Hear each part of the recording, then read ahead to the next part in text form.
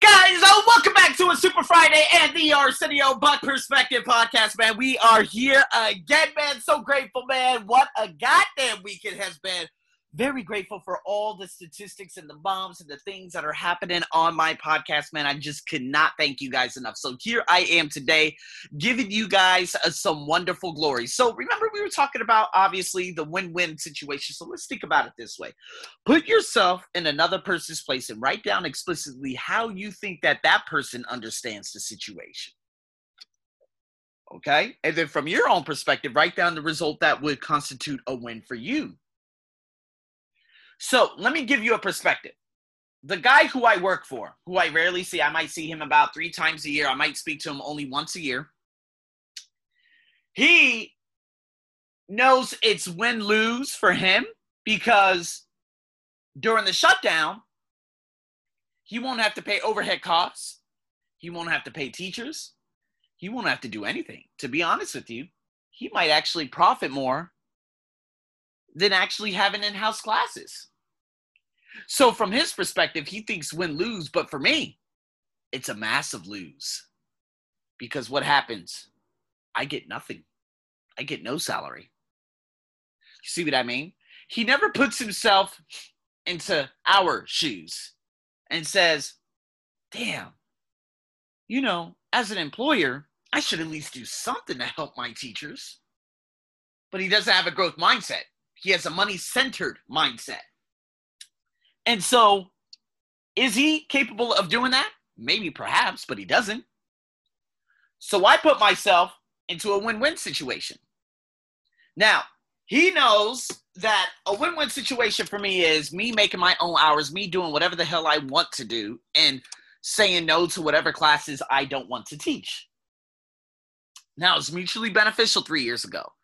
And 2 years ago when we said, okay, so if I pay for my visa, which is literally a month and a half worth of salary that you give me, I can make my salary, correct? Yes, okay. Make sure everybody understands that. Because, again, you're literally just paying my bill. It's what I do outside, which is huge. So it's a win-win. Because I don't have to have these bullshit classes shoved down my throat during the weekdays, making literally nothing when I could be doing things that are much bigger and may have a much higher payout. Do you guys get what I'm saying?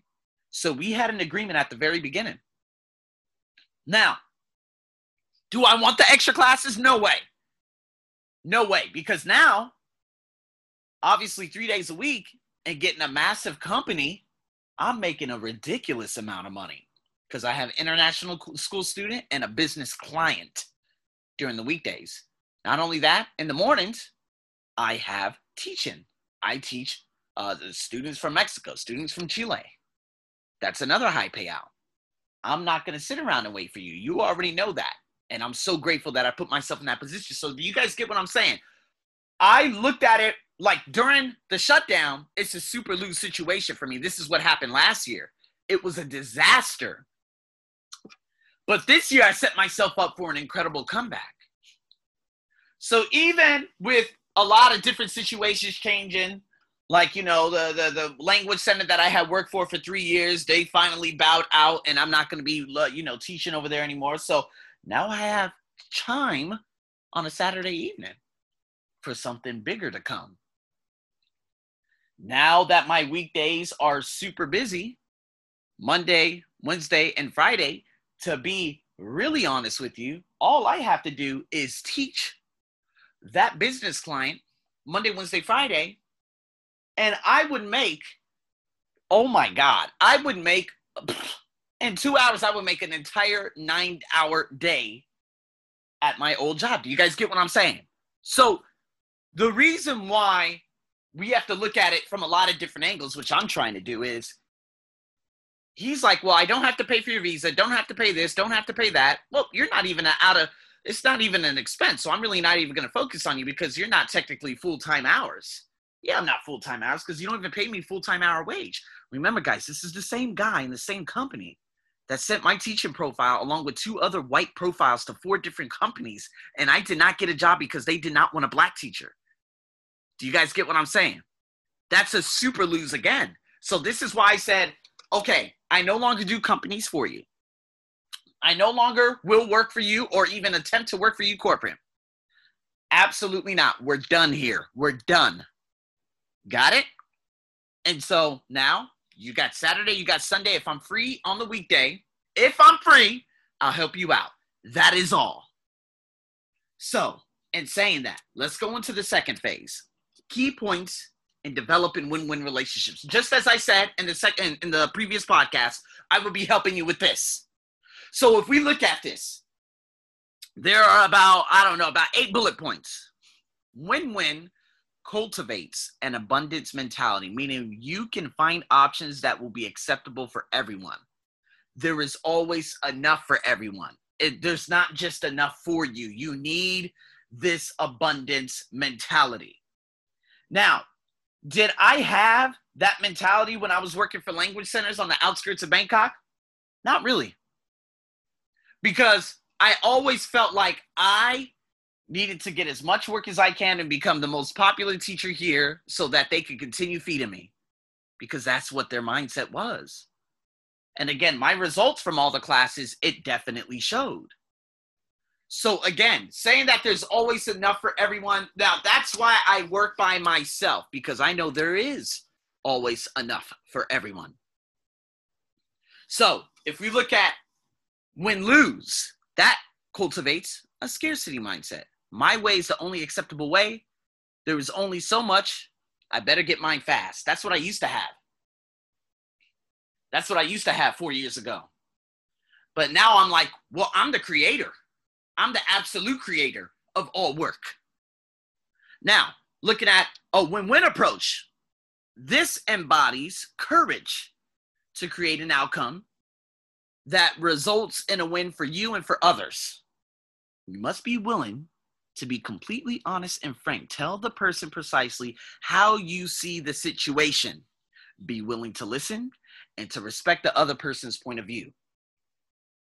That is critical. The fifth bullet point, or the fourth one, a win-win outcome requires trust. When you work for a win-win outcome, you seek mutual benefit. The fifth bullet point, you can bring the win-win attitude to the table. You got to be working with people who are willing of that. Next one, teams flourish when you have a win-win attitude because win-win cultivates interdependent relationships. When you use a win-win approach, you're not always nice. Not is a manipulation technique. Nor is a manipulation technique. Being nice is not a manipulation technique. Do you guys get what I'm saying? I butchered that like 5 times. But do you get what I'm saying? You're not always nice, nor is it you're trying to manipulate someone. Do you guys know anyone who has done that before? Someone who's trying to be nice, but they're trying to manipulate? So I have more respect for someone who's not always nice and doesn't try manipulating than someone who's trying to be nice only to be manipulating. My ex-boss or practice manager at a language center I used to work at for like 4 years ago. Some days she would completely ignore me. Other days she would be jumping around. Hello, AJ. What? You didn't say a fucking word to me yesterday. I said hello to you. You ignored me. Today you're ha ha ha because she needed something. That's a manipulation technique.